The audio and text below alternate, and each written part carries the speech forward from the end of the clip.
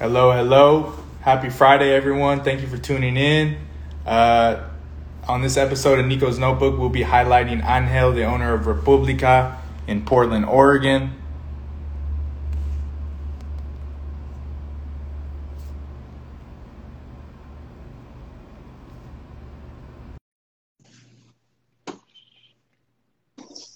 Hello, Angel. How we doing? Good. How you doing, man?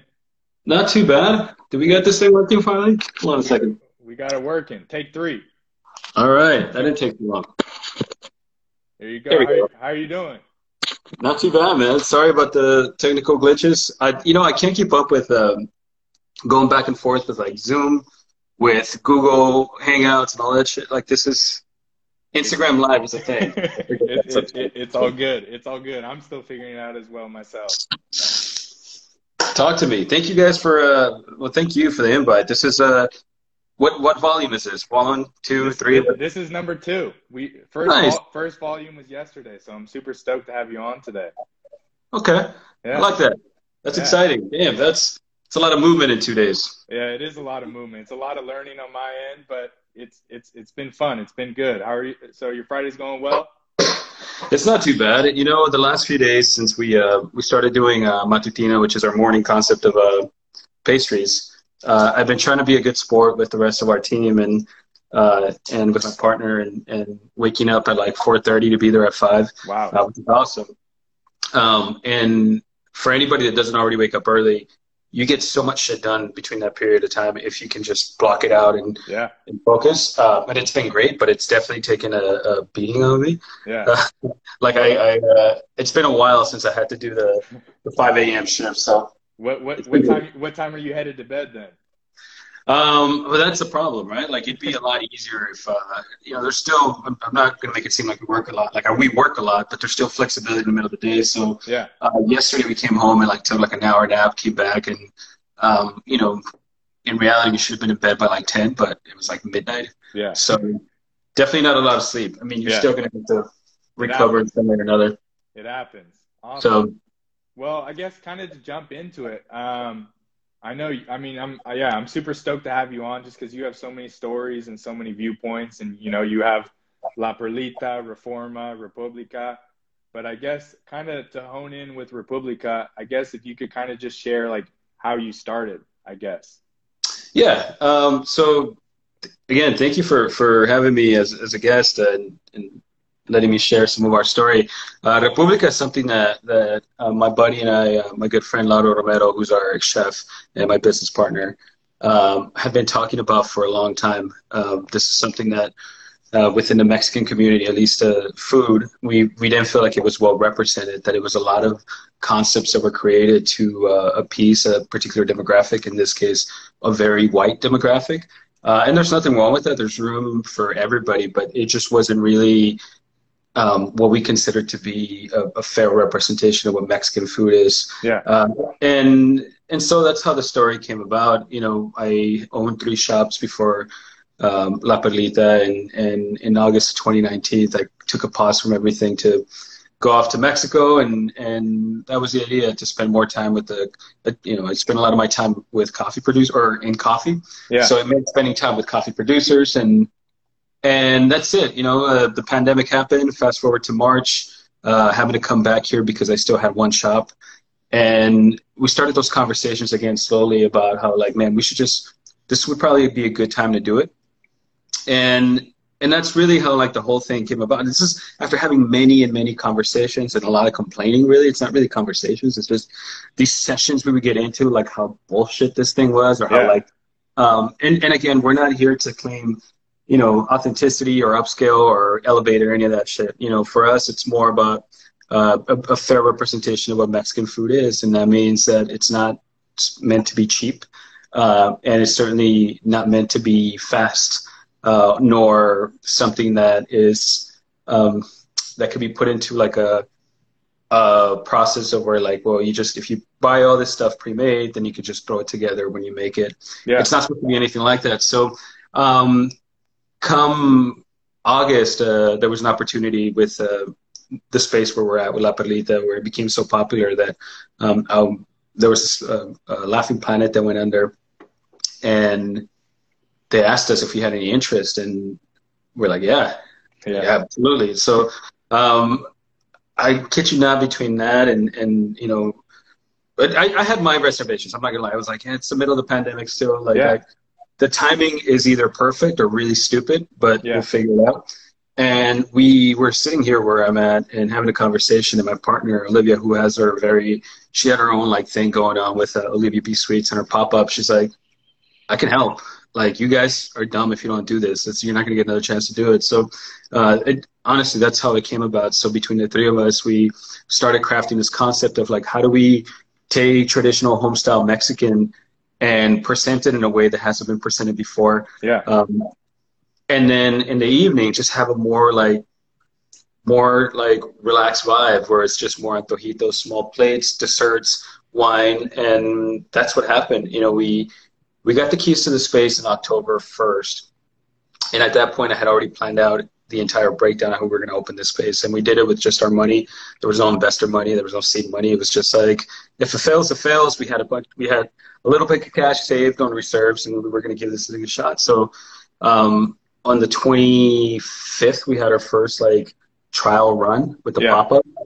And that was a lot of fun. So between the day that we got the keys to the day that we got it up, it took maybe 25 days. Wow. Even up until we get the pop-up, we were still painting stuff, hanging shit. Like, it was rushed, but it was the only time that we were going to be able to take advantage of the weather, because we knew that everything was going to change in the coming days. We were not going to have a patio for too long.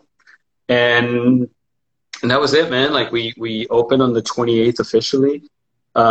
We opened without a liquor license because, again, we had gone so fast that they couldn't keep up with us. And that was it. So far now, it's like we're in a position where we have, I think, counting ourselves, it's 14 of us. Wow. 14 employees. So it grew really fast. Wow. And, you know, like we've been really fortunate that the press has been good, that we stood by the things that we believed in as far as food goes, and as far as like who we wanted to see in there. And that's been all the difference, you know, that we've gotten the opportunity to do what most people, I mean, it's a luxury to have a business and be successful right now. But it's a whole different conversation when you're talking about having a business that's actually performing not just from a financial standpoint, but what it was supposed to mean. It's doing so well with the press. It's doing so well with our clientele. I mean, you had dinner there a few times. So of course. Delicious. So and that's it, man. Yeah, I love it. So you built somewhat of a BIPOC hub in the EcoTrust building. I mean, with Perlita, with Republica. Did you know going into everything that you were kind of going to build this hub, or Yeah. As crazy as that sounds, it wasn't that I knew that I believed in it. It's just, I was going to put my faith in our own, like, BIPOC community in Portland, right? It's not a big one, but it was big enough where we can expect them to support us, support us to an extent. And we built everything around that idea. So if you look at a lot of our brand, whether it's on social media or anywhere, we were very careful with the way that not just we word our menu or we word our stories, but also who appears in our imagery. You're not going to find a lot of people that don't look like us in it.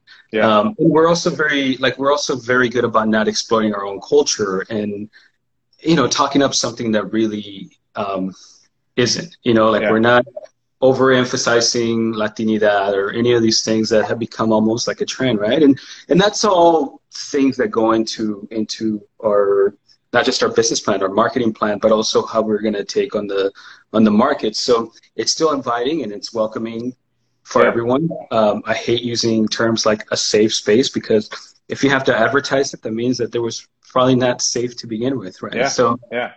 We're very, very good about the way that we craft our language and the way that we tell our stories, so that you should be able to relate with it without us having to say, look, it's authentic, it's Latinx. So that's the idea behind it. We built it just as that. We said, if we go down with the ship, then it's because our folks didn't come through. But I mean, if you've been there on the weekends, I think in Portland, in anywhere really, you're not going to find a place that has this many like brown folks in one spot. And not to mention that it's in considerably probably the whitest part of Portland, which is in the Pearl.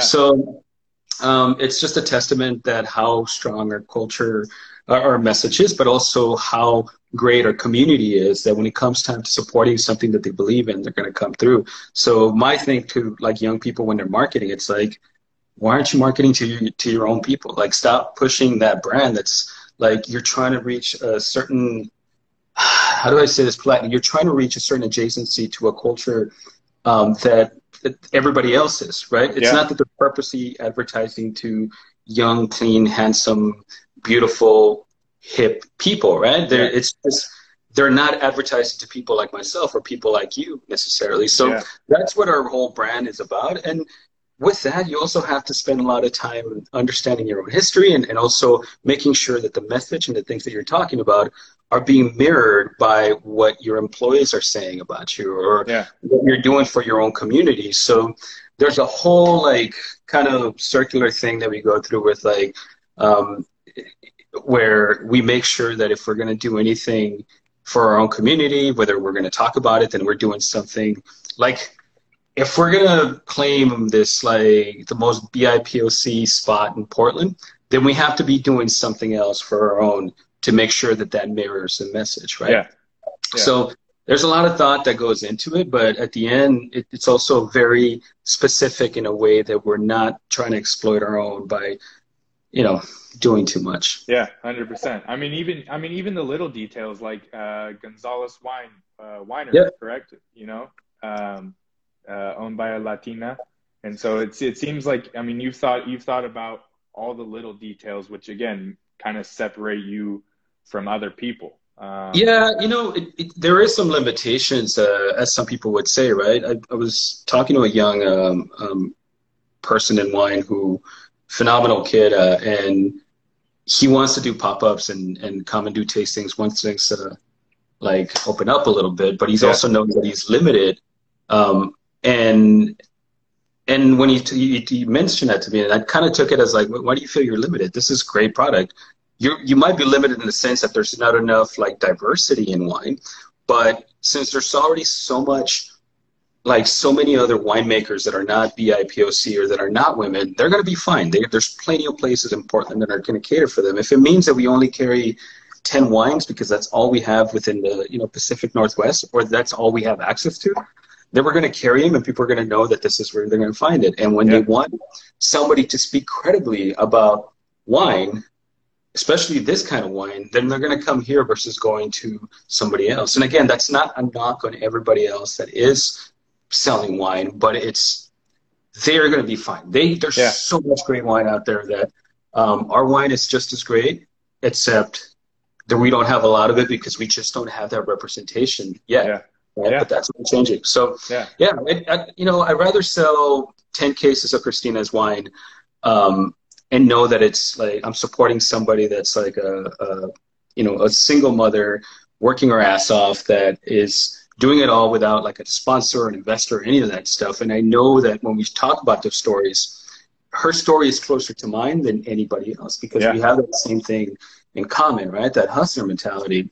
And I support that, man. And if I don't, like, if somebody told me like you could only sell her wine tomorrow, we'll sell it. We'll just tell her to make more.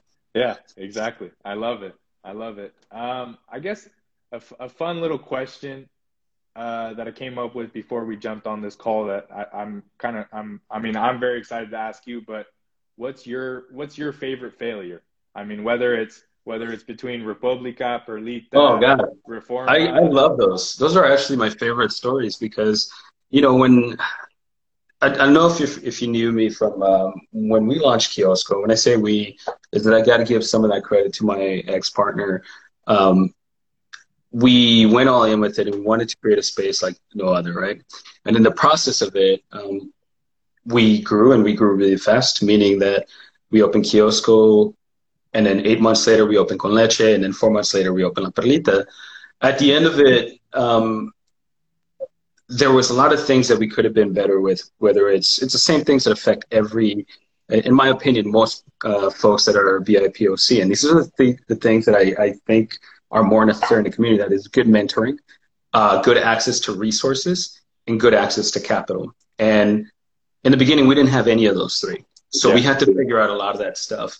And you're playing a different game at that point. You're playing catch up to a lot of these things. And I'm not saying that these things don't exist. It's just that maybe it's I don't know if it's like a cultural thing or a pride thing, but we're so good about like, no, we're going to use our own money. We're going to use our own hustle, and we don't need anybody else's help or mentoring.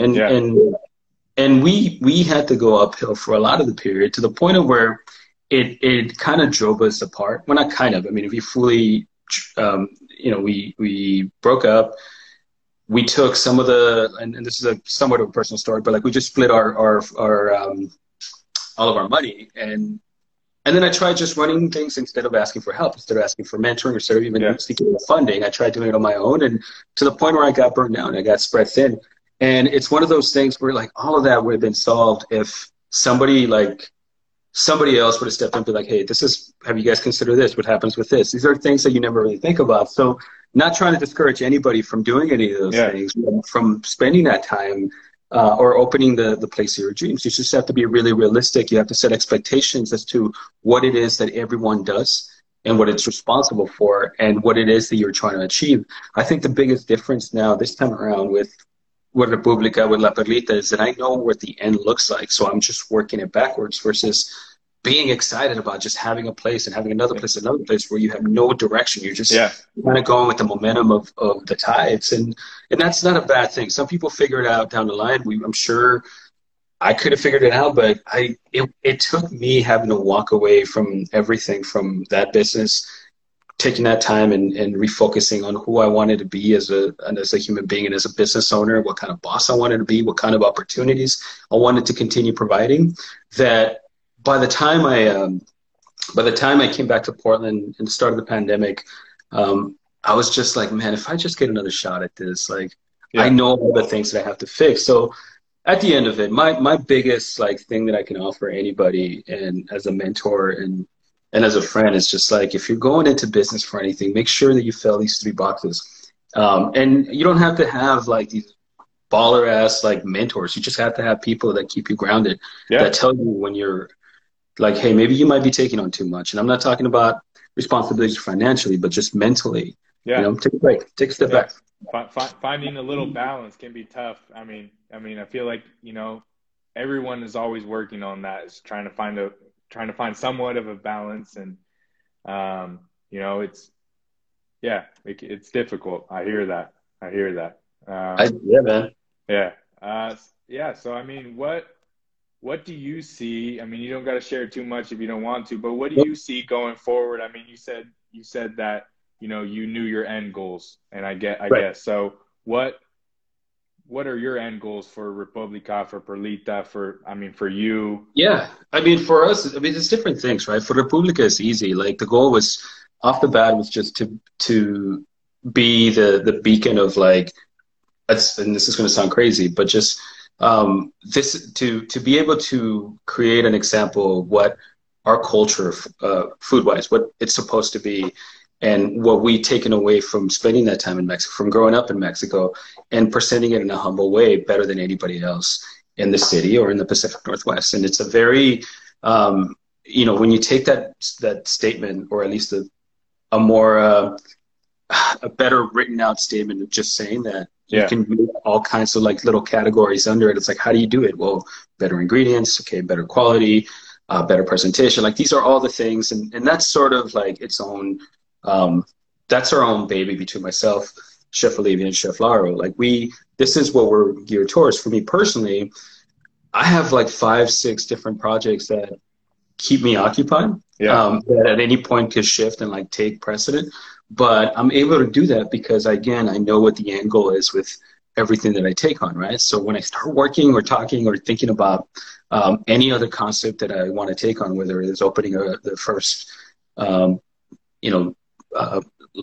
Latinx-owned brewery in Portland, or going and venturing off into production, video production for television. It's always like, how much can I do before I burn out, like physically and mentally, and how much am I risking by doing this with all the other ventures that I have going on, be it my coffee shop, my roasting, the restaurant. Is this even feasible? And if I say, okay, I got about 20% of my time that I could dedicate this to, is that nearly enough to make this successful? And if it's not, then I just don't mess with it. You know, like I get really, those ideas work up really, really fast, and you get excited about it, and you start writing projections, and you start thinking about how you're going to do things.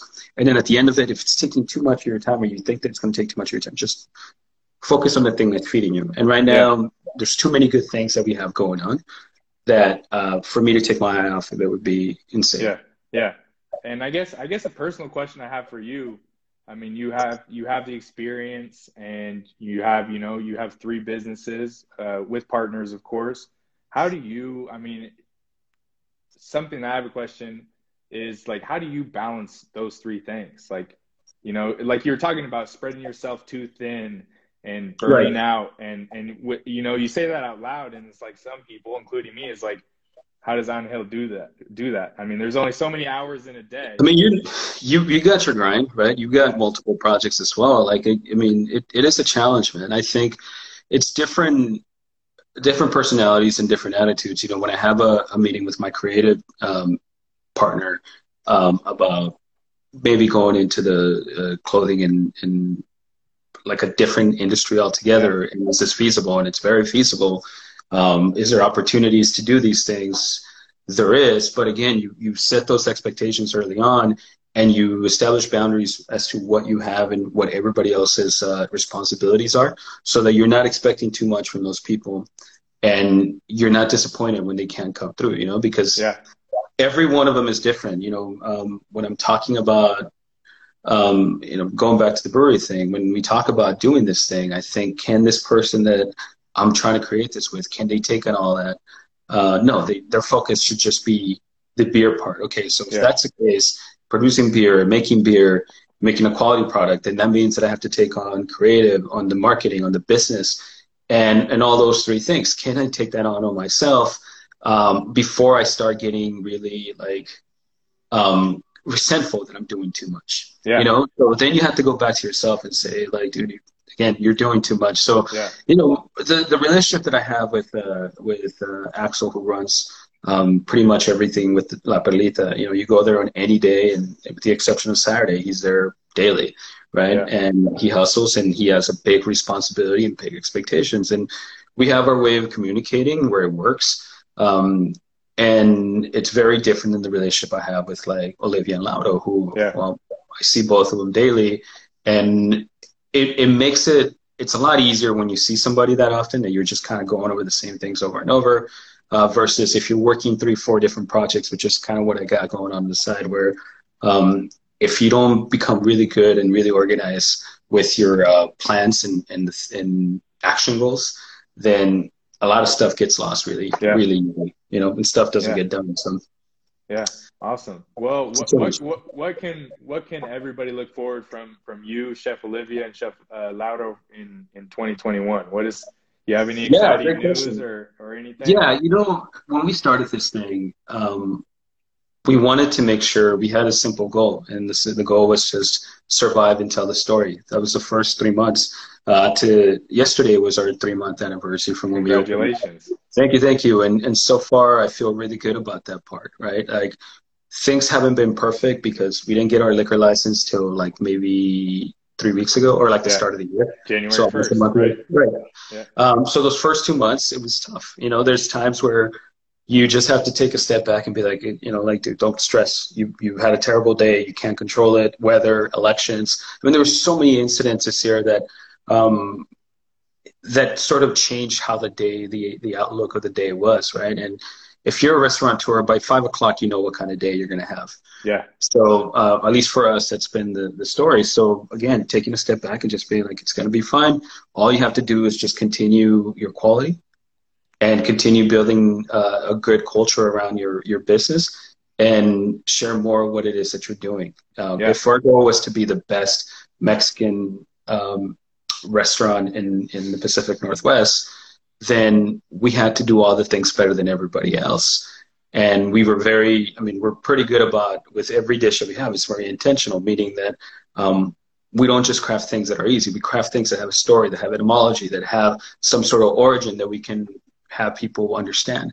Yeah. So if you can, if we did that right, we knew we were gonna be fine. So now after 3 months, now when we talk about the future and what it looks like, it's like, okay, great. Well, we know what works and we know what we can improve on, right? Yeah.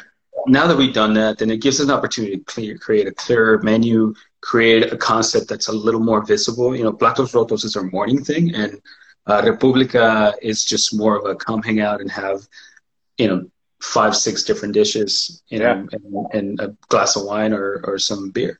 So understanding that, we know which to push at what time and what needs to change, what we need to adjust. So it gives us the opportunity to say, this is the time between 11 o'clock to 2 o'clock where we get really creative and do things that nobody else is doing in this town or has even taken on with food, because we know that everything else is taking care of itself.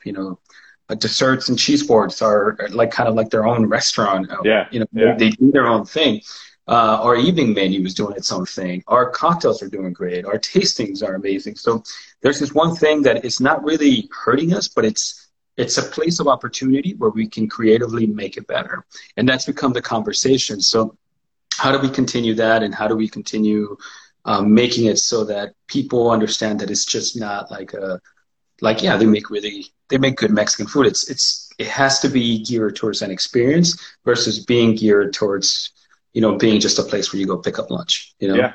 100%. So that's the goal. And of course, the beauty of where we are right now, now that we've kind of gone, I wouldn't say on cruise control or autopilot, but we've gotten used to what the workload looks like on a really busy day and on a day where we can get creative. Yeah. We know what it takes. So if we wanted to, we've been entertaining a lot of folks just throwing opportunities at us. And those opportunities, or throwing conversations at us, that become opportunities. And from the opportunities, you start creating concepts. And I think, if anything, the outlook for us is just to continue growing. And that's not just within República, but with other prospects that have come along the way. So, yeah, man. Lovely. Very exciting. Well, hey, I appreciate you jumping on Instagram Live. We figured it out. Take 3. But I appreciate you jumping on for half an hour. I know you're a busy man. And, yeah, it's inspiring stuff. And, yeah, I mean, as I've told you multiple times, I mean, you're a very inspiring person. And you've, in my eyes, you've broke ground and kind of, in my eyes, you've kind of dived head first and kind of figured it out as you've gone, and that's inspiring. And you bring people together. That's it. Yeah. You bring people together, and it's about experiences, and yeah, it's special. Well, just to close on that, thank you so much. I'd appreciate your kind words. That means the world to me. But I will say that none of that would be possible without the team that we have. None of it would be possible without, yes, I do bust my ass and I do all these things, but I also have Olivia who by my side is constantly creating, constantly sort of keeping everything in harmony. We have Laro, who he's still the executive chef at King Tut. He's still doing his 50, 60 hours plus over there, and coming in the morning and keeping everybody inspired and in line and making sure that they know that we're working towards something bigger. So none of this could be possible without the people around us. And, going outside of that with Axel, doing what he does without Tess, making sure that the business of the coffee runs, and even my folks back in Mexico that keep sending me samples to keep buying new shit. So thank you, man. Thank you so much. Yeah, of course. Well, you have a great rest of your Friday, and hope to see you soon. Yes, sir. Thank you again for hopping on. See ya. Yeah.